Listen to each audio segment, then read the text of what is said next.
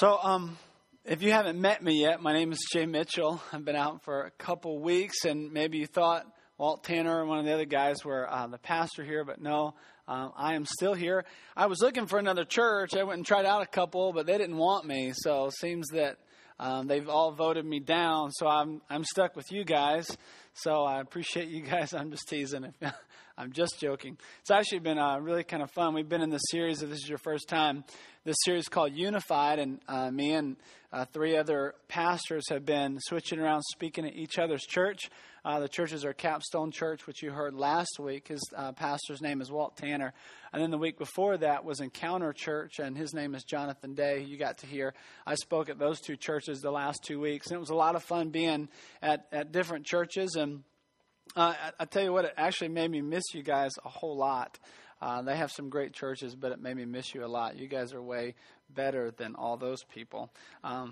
It doesn't. Thank you. It doesn't say much for being unified, though, does it? I don't know. Whatever. But the reason why all four of us met together it was probably 4 months ago, and said, hey, what can we do together as a church to do something uniquely different? That we would begin to just show our church themselves that we value working together, that being unified together as churches is so important. And so we began just praying for this opportunity, and I want you to know that this is it's actually not going to stop with just sharing some sermons. That's not where it's going to stop at all. We're going to use this as an opportunity to launch some greater things that we're going to be able to do together as a church, because honestly, we can do more together than we can separate. And so I don't know if you've ever felt this way, if you've been around church for a while, or maybe you're new to church, and you've just always thought it was weird that sometimes there would be one denomination church here on the corner, maybe another denomination right across the street, and it's like they would never talk to each other. And Sundays were like the most awkward time in the world, because you would have to pass those people, and it's like, don't talk to those people, and we don't talk. I mean, and if you've ever looked at that and thought, man, this doesn't seem right, the reason why you felt that way is because it's not right, okay? Because it's absolutely wrong. And the Bible is very clear that that's not what Jesus intended at all for us to do and for us to be like. So we've been in this series, Unified. Next week, you actually get to hear from a dear friend of mine. His name is John David Mangrum. He's been launching a church in downtown Greenville. They meet at Spill the Beans. What a terrible place to meet at, downtown. Jeez. Coffee and ice cream every Sunday morning. I probably shouldn't tell you guys that, because you all go there next Sunday. But he's an incredible guy. He's going to be here next Sunday speaking here, and I'll be up there speaking. It's just going to be hard to be up there. One of the things that we began to pray is we wanted to answer Jesus' prayer. I don't know if you knew this, but Jesus prayed for you. We actually did a sermon series on the book of John, and we went over this passage. But I want to read you this passage in John 17. The whole chapter is a prayer that Jesus has for his disciples and then for his church. The church, that's us, the people that would come to follow Jesus because of the disciples and the work that he did. And here's what he prays, and Jesus is praying to God, and he says to God, he says, I have given them the glory that you gave me, that they may be one as we are one, I and them and you and me, so that they may be brought to complete unity. That sounds like a rhyme. Then the world will know that you sent me and have loved them, even as you have loved me. Jesus prayed for us, and he prayed not that we would be divided by denominations, not that Christians would be divided by what they, these stances that they hold. Well, I'm this kind of Christian, I'm this kind of Christian, that we would battle each other. But he said, Jesus prayed that we would be unified, that we would come to complete unity, that we would work together, that we would be a team. And why? Why would Jesus pray such a prayer? Maybe you've heard this before, but a house divided will what? Will fall. A house divided will fall. The great enemy strategies is always, or even war strategies is always, divide and conquer. I mean, if you can divide your enemy, you can conquer them. If you can get them to fight among themselves, then you've already won before you've crossed into battle. if they're not working together as a team and as a unit, then you win. If you've ever done team sports, you know that if everybody's not working together and putting forth their best effort, then it's going to be really difficult to win anything. And so Jesus prays this prayer for us to be unified. And the other pastors we all have like a different message that we've been sharing. Last week you heard about Walt's passion for the city and how we need to be unified as Christians and as a church to make our city a better place, to share Jesus in a way that makes our city better. And I want to focus on something that I'm very passionate about, and you've heard me talk a lot about, but that is the issue of marriage and family. Because I believe this is where the greatest attack is. Not only is it just they're an attack on Christians being divided, but I believe the greatest attack is on the family and on the home. When there is not unity in the home, then it is pretty difficult to get the church to work together as a team. And Satan is our enemy, is going hard and fast after our marriages and our homes. Even right now, there's legislation trying to be passed, and there's something going into the Supreme Court. I just read it in Fox News this week, and because of recent stuff that even our own president and vice president have said, it is an attack on the biblical definition of what marriage is and should be. And I believe it is nothing more than an attack from the enemy, Satan himself, to confuse, to distort, and to undermine the God-ordained and God-designed purpose and meaning of one man and one woman in marriage. And as a church and as believers, it's something that we should be passionate about, because when marriage and the family are gone, then everything else follows. You can just watch in our history, even as a country, as the family unit is destroyed, so is the nation, so is the country. The family unit is the starting point for unity. And so today we're going to talk about unity in the home, unity in the family. Now, when my wife and I first got married, it was a struggle. I got to tell you, we never really dated period. We just kind of were friends. And then when we started to kind of say, hey, this is more than just friendship, I went away to seminary and she stayed in Florida. And so we were separated by about over 1,000 miles. And we dated mostly long distance. And so here are these two very independent people. And when we got married, it was all of a sudden two people who never even really lived in the same town together. We just put us together in the same house, and now we're sharing a bed and a kitchen and all those things. It was kind of a wild ride the first year, and it was all her fault. I was fine, but it was all her fault. But there was a lot of tension because I was a very independent person. I still am a very independent person, and my wife, she's not quite as independent as I am, but I believe that she's a little hard-headed, just like me. I would say that. She might not be, but I'll say that.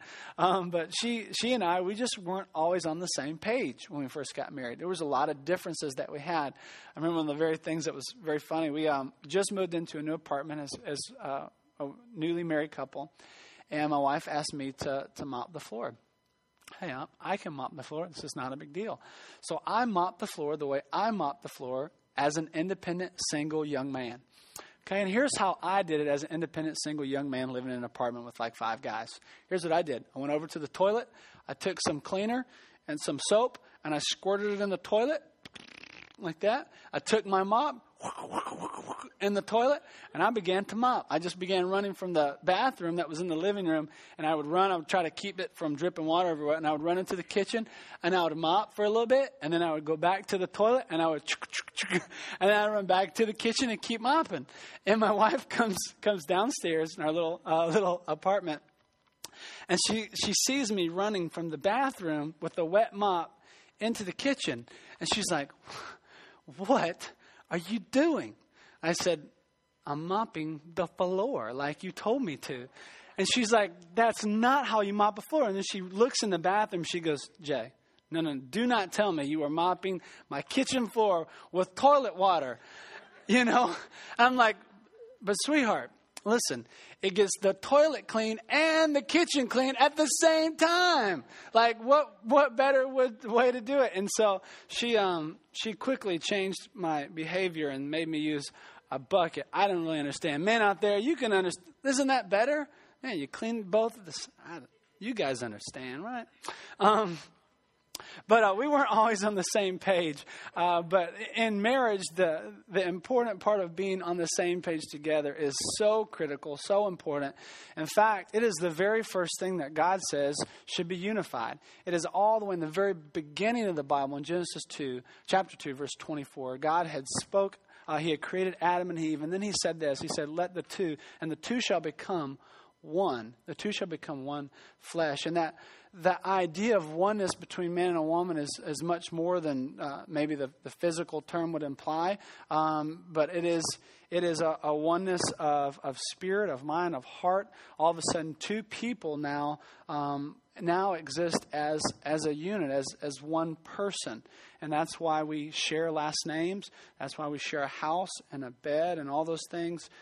Because now God has called us to be unified, to be one. And there's no better scripture than, I think, Ephesians 5 that speaks to unity in the home and unity in the family. And it is based off this very first passage in the Bible, and he's going to quote it at the end of this passage.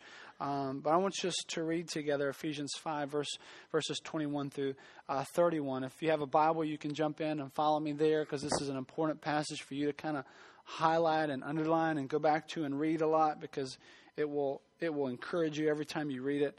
Otherwise, the scripture is going to be up there. You can follow along with me. Verse 21 says this: submit to one another out of reverence for Christ.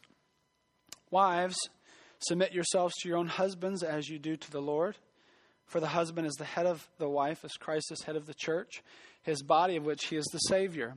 Now, as the church submits to Christ, so also wives should submit to their husbands in everything. Husbands, love your wives just as Christ loved the church and gave himself up for her to make her holy, cleansing her by the washing with water through the word, and to present her to himself as a radiant church without stain or wrinkle or any other blemish, but holy and blameless. In the same way, husbands ought to love their wives as their own bodies. He who loves his wife loves himself. After all, no one ever hated their own body, but they fed and care for their body. But they feed and care for their body, just as Christ does the church. For we are members of his body. Verse 31, he quotes Genesis chapter 2. He says, for this reason, a man will leave his father and mother and be united to his wife, and the two shall become one flesh. The scripture gives us this unique picture of a relationship between a man and woman in the home, in marriage. And I want to go kind of show you a few things about what the scripture says about what's so important in this. And the first thing I want to show you is it kind of implies this idea of something that is going to kill unity. And I want to give you a couple unity killers. The first one I want to share with you is this, and that's called dominance. See, the scripture says, verse 21, that we should submit to one another out of reverence for Christ. But oftentimes, I've heard it preached, they start from number 22, which says, wives, submit yourselves to your own husbands. Maybe you've heard it preached that way. If you're a guy here and you've heard some passages before, you might have heard that before. Women, you might have heard this used in a bad connotation, like women just are supposed to submit, and the Bible says women are of less value than men, or something like that. Maybe you've heard that before in your life or in your church experience, and that is not true. The very first verse says submit to one another, and verse 22 is talking to wives specifically, but it first says submit to each other, so it implies this mutual submission. And oftentimes what can happen in a relationship is that one spouse will be more dominant than the other. And dominance is a huge unity killer. And for many of you, you may have experienced a father or a mother who was more dominant in the family. And you may know very well personally how it has caused division It has caused bitterness. It has caused anger. It has caused resentment to build up within that relationship and caused two people who are supposed to be one but to become two different people. And maybe they've been divorced. Maybe they're separated. And that happens. Maybe you yourself have been in a relationship where that's been the case. And you yourself have been separated because of that. It is a unity killer for one person to be more dominant than the other. And when I say dominant, what I mean is that person has an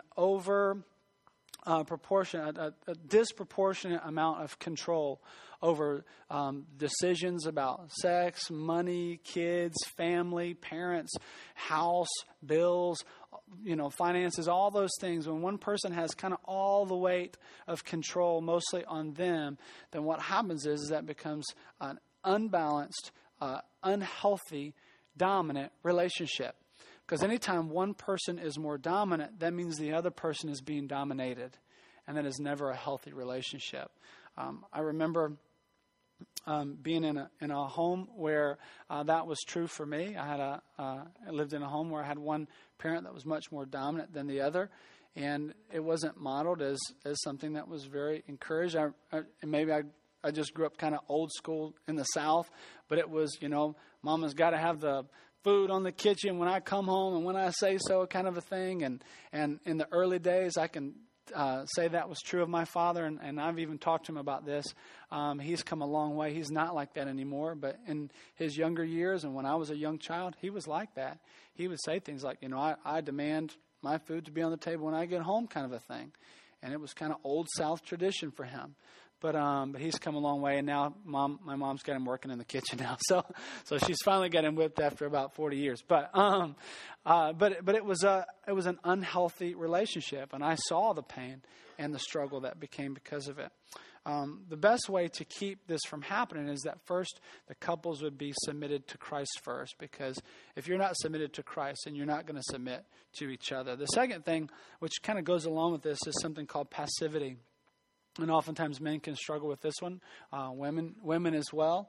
And passivity is where one person in the marriage is just chosen to not hold their weight, to kind of just coast through, to kind of not carry their weight in the family, so to say.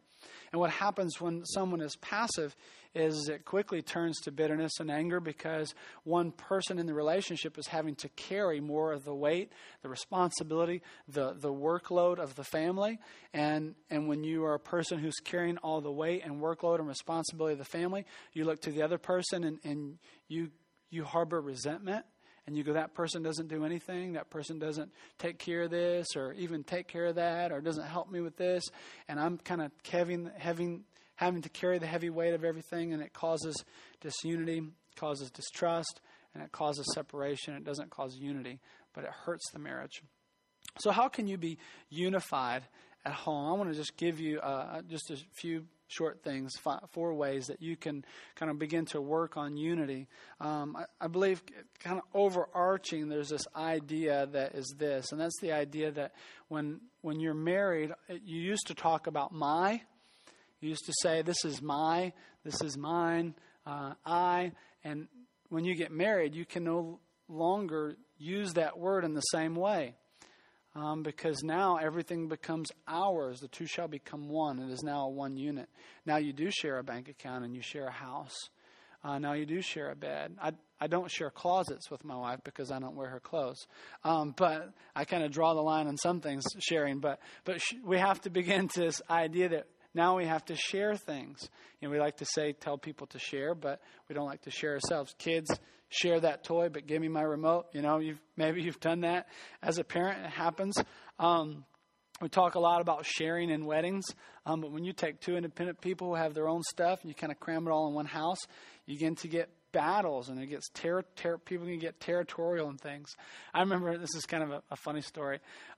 When my wife and I first got married, it was our first Christmas meal together with big family. We're sitting at a big table, got all the families together, and my wife spent a lot of time cooking Christmas dinner and stuff. And so we all sit down at the table. And I grew up in a home with it was 3 boys, and we fought for food in my home.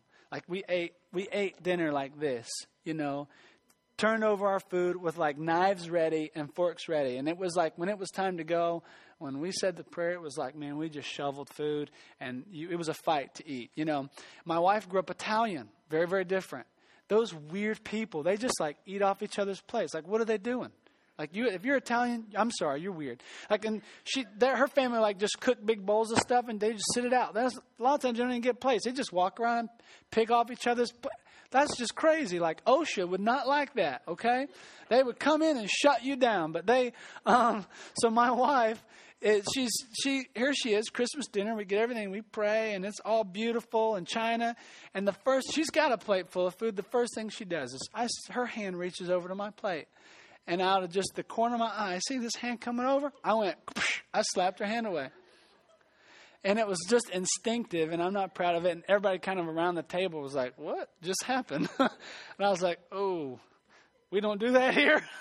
I'm used to that. You know, we usually stab people when they reach across our plate. This is different in this kind of family. And but she reached for my food. No, I do not share. Jay does not share food.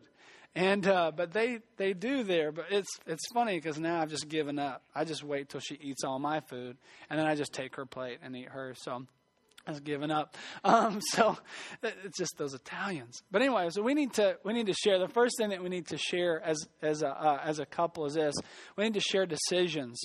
This is a very, very critical issue that again can lead to just bitterness and resentment. And that a couple needs to begin to share decisions. And as it talks about in Ephesians, there's this idea of oneness and mutual submission.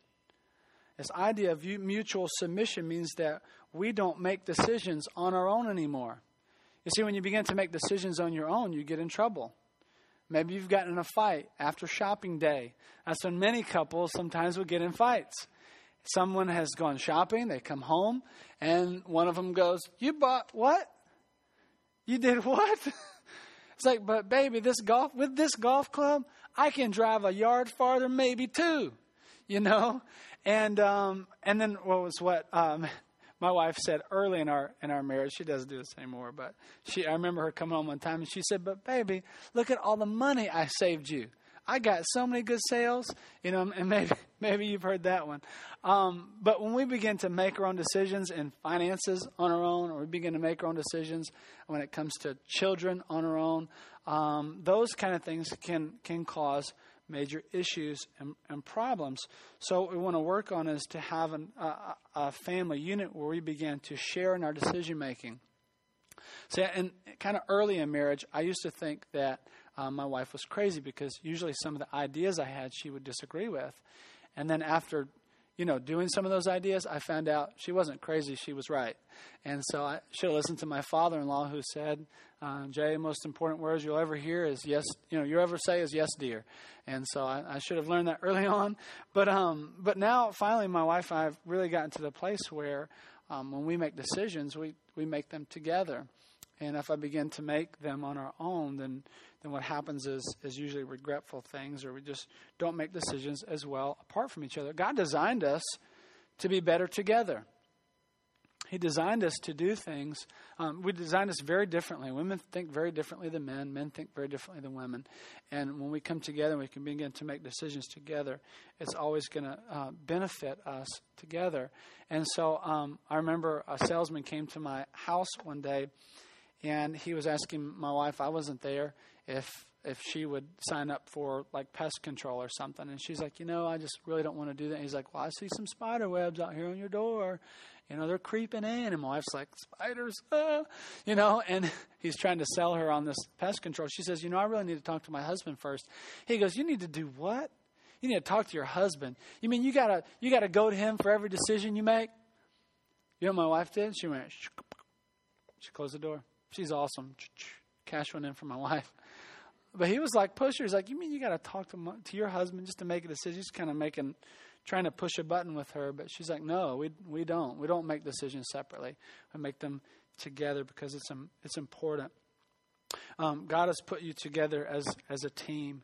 And so as a team, we need to make decisions together. And here's oftentimes why we don't. And this may sound obvious, but we oftentimes don't make decisions together because we're worried what the other person might say. because we're worried that the other person is going to say no to our ideas or to our decisions that we want to make or to the thing that we want to buy or the place that we want to go. And so when you sense that in your head, I don't want to tell her because I know that she's going to say no. I don't want to tell him because he might say no. Fight that. That is going directly against Ephesians, this passage in Ephesians, which says that we submit to each other, that we are no longer two people. We are not two independent people. We are one. And when we act independently and make decisions independently, it causes unhealthy patterns in our relationship, and it can lead to dangerous decisions. The next thing that we need to share is we need to share responsibilities. We need to share responsibilities. When the house is a mess, oftentimes it can become their house. Or when the garage is a mess, it becomes his mess, which is kind of how I thought that would be how we would divide up the house. I thought, babe, let's divide up the house. I get the garage, you get everything else. And so you keep that clean, I'll keep mine clean, and but that didn't really work. So, but we have to share responsibilities together. And here's what I mean. When responsibilities in marriage are things like finances and kids and things like keeping the house clean and even just daily tasks. When one person carries too much of the weight, again, it becomes disproportionate and it becomes too much for one person. I was sharing this message to the very first church I spoke at a couple weeks ago, and a man came up to me afterwards and he said, I really failed in this idea of sharing responsibilities as a husband. And he said, because of that, it led my wife to leave me. He said, now I'm a 45-year-old man. He said, I have 2 children who I don't get to see very often, and I'm divorced because of it. He said that he came home and he worked a lot, and he just got into this routine of where he didn't feel obligated to help. He didn't feel obligated to be there emotionally for his wife or to be a part of the team. He felt like he did his part because he worked hard. And because he did that, his wife, who was carrying all the weight, finally said, I've had enough. I cannot bear the weight of the family, of what is supposed to be 2, all by myself. I have asked, and I can no longer do it, so I have to leave. And he took their 2 girls, and she moved out. And so now he's left to himself. And I guess he kind of said he lives in just regret every day that he did that. And he finally is at the place where now he realizes how much more he needs to be helpful. So as separated, he tries to do his best to go and help her and to do some of the things to make up for what he had not done as a husband. So it's so important that we begin to share responsibilities, because if one person is burdened, a responsibility that becomes too great becomes a burden, and any responsibility on a normal size scale, and we might can handle on our own. But in the scope of family, responsibilities can become large. If you have a large family, they become huge. And so we have to begin to share those responsibilities together. I shared this with you a couple of weeks ago about homeschooling, but I had to share the responsibility of homeschooling with my kids. And so I took mornings off and kind of adjusted my work schedule to begin to homeschool my kids, because my wife was really struggling with doing that. And it was not easy. It was not fun. My kids dropped a couple grades and they became stupid because of it. My wife is trying to get them, back up to normal pace now. But anything that becomes a burden to either a husband or to a wife, we have to begin to share that with them and help them carry those responsibilities and loads. Number 3 is this: we need to share our dreams. And this one may sound kind of silly, but it's really important, because I oftentimes will see couples who will do this. They will dream very separately. Here's what I mean. Maybe the wife and the husband will have 2 different visions and dreams and hopes for their family. And oftentimes it'll be one that has no dream or no vision or no hope for their family, and one that does have. And what happens is, if you do not share plans for the future and share dreams for your family and your hope together, then what happens is one of the spouse begins to feel alone and feels like they're the only one that has the dream, and they need to leave the other one behind in order to accomplish the dream. And it's not just a dream. Let me be clear on that, clarify that. I believe it's God-given dreams. When God begins to give you a passion and a heart for your family and for the future of your family, for the future of your marriage, then you want to see your family be in a certain place, and you want to see God has kind of given you a vision for your marriage to be in a certain place. That's God-given. Now, not stupid dreams, not all dreams, because listen, I say God-given because my wife has some dreams too. Her dream is to be on Dancing with the Stars, and that is not of God. That is of Satan. And that is from the pit of hell. And so, no, we will never go on Dancing with the Stars. And so, only God-given dream. So, clarify that one. But what happens is, I've seen it before, though, is that, a wife or a husband will have this dream for the future. And what ends up happening is it will cause disunity. It will cause distrust.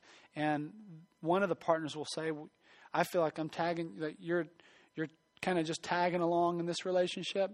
And pretty soon, I'm just going to have to leave you behind, because I know where I'm going. I know where God is calling me to go, and it doesn't seem like you're willing to go there, and it causes disunity, it causes separation, it causes divorce. Here's the most important one. This is the last one. The most important thing that we need to share as couples is that we need to share Jesus. The thing that Ephesians leads us to is it says that we mutually submit ourselves to each other. But first, there is this submission to Jesus, the head of the church, the head of our life. Ultimately, submission begins with him. And if you are not first submitted to Christ, then you will never submit to a spouse. Why would you submit to them when you cannot come under the authority of God? And so if you want to submit to a spouse, you first have to begin to place a personal relationship in Christ, where you begin to submit to him first, and you come under his submission, and then you begin to share together Jesus. You begin to share a spiritual relationship together. Too many times, and it has happened so often, the only time a couple will even talk about God will be kind of in the parking lot of church, and it'll sound like this: "Hey, what'd you think of church? How would you think of the sermon?" It was good. Yeah, me too. It was good. And that was the spiritual conversation for the week. And that should never be so. Never, ever should it be diminished to that. Listen, if a couple is sharing spiritually together, they are beginning to talk about God together, sharing Jesus with each other, encouraging each other in their spiritual walk, encouraging each other to read the scriptures and to pray. And begin to pray together, then what happens is, as this couple is going to become so uniquely, spiritually tied together, there is nothing that's going to be able to separate them and pull them apart. And many couples, Christian couples, will divorce and become separated, not so much because they really had issues. Much of it is because they never dealt with spiritual issues together at all. Church was just something they went to, and God was very independent. The Bible says that the two shall become one. Listen, God never designed marriage for it to be between a man and a woman. And you say, what? God never designed marriage for it to be between a man and a woman. It has always been, from Genesis chapter 2, between man, a woman, and God. Always. The Bible says in Matthew 19 that it is God that joins us together in marriage. It says, let what God joins together, let no man separate. And that's why God hates divorce. And I know that some of you have been through that. And the reason why God hates that is because he places the two people together. And it is supposed to be not just a physical union, but a spiritual union where you are sharing with each other. And that the man is supposed to, as Ephesians says, to submit so much, to love his wife so much that he would lead her into the place where she would want to be submissive to him.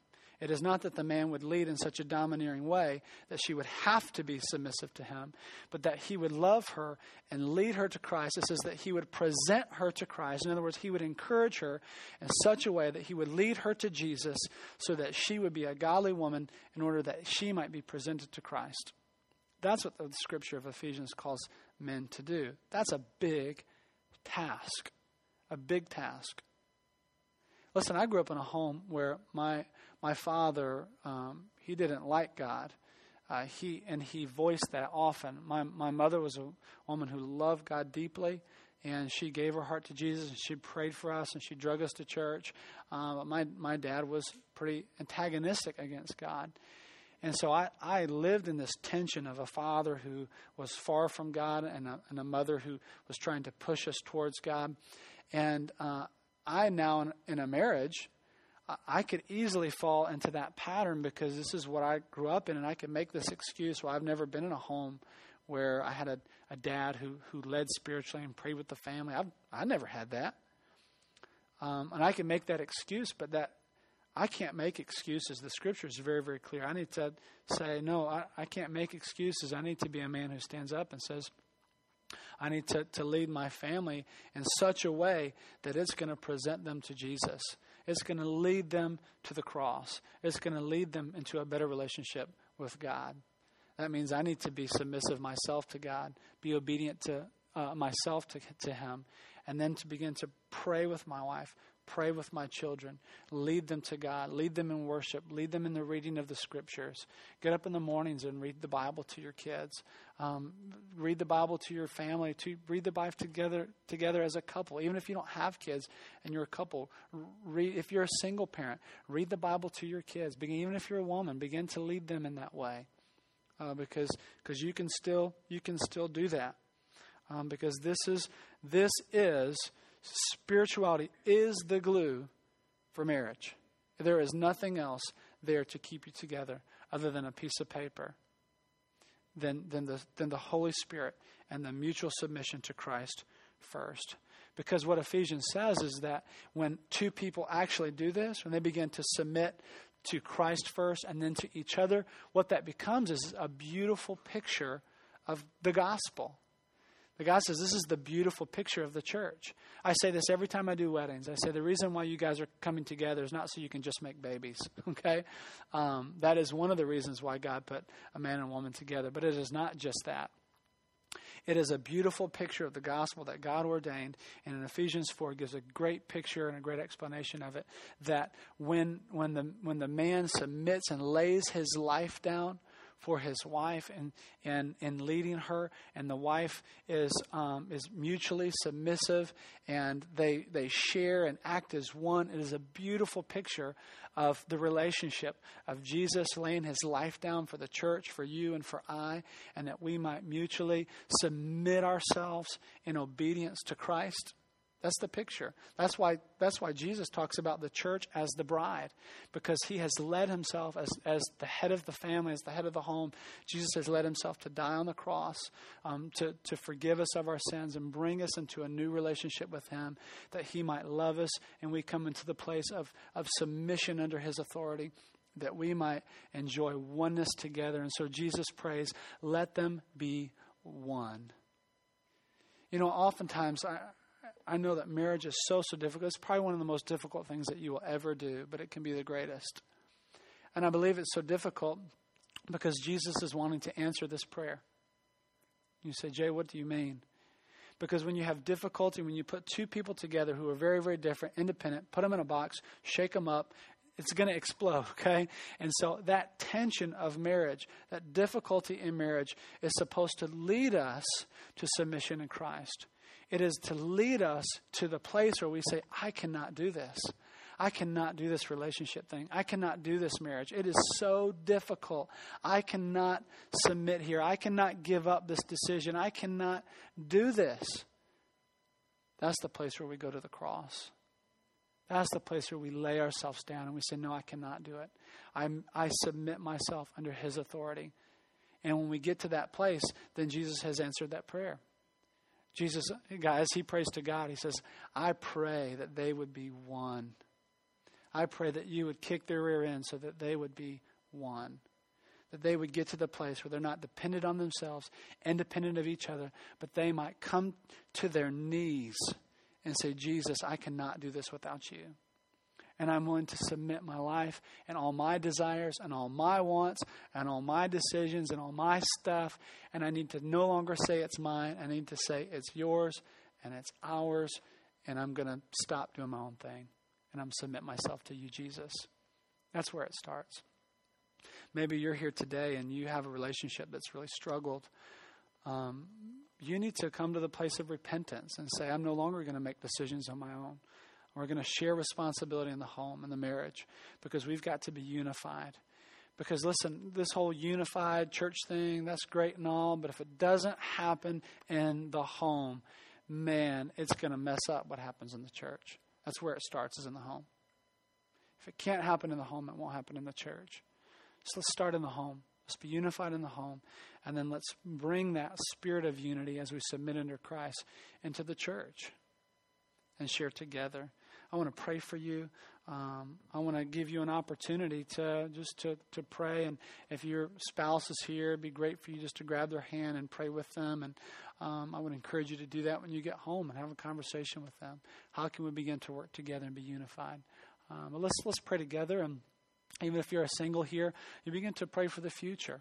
Begin to pray for your future possible mate, and for or maybe someone that you're dating or something like that. That you begin to pray this for them and for that relationship. Let's pray. Jesus, being unified is so difficult because, God, we're so independent and selfish sometimes. Father, I pray that you would just break the spirit of independence and selfishness in our church. And I pray that, God, that you would give us a spirit of submission, a spirit that submits to each other.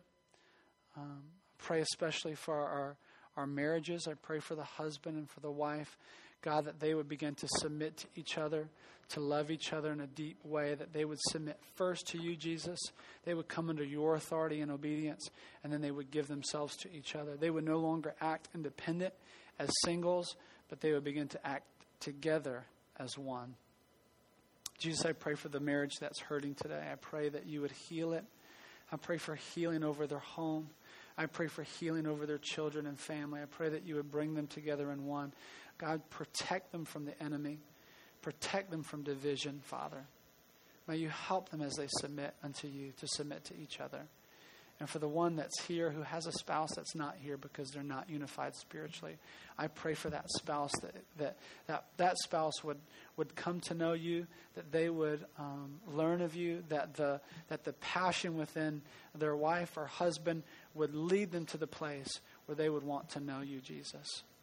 God, we love you. We thank you. And we thank you for today. We thank you for your word. In Jesus' name we pray. Amen. Thank you, church, for being here today. I'm so glad you were here. We're going to close out in a song of worship called Came to My Rescue. It's a perfect picture of the gospel, how he comes and unifies himself to us. I'm going to ask us to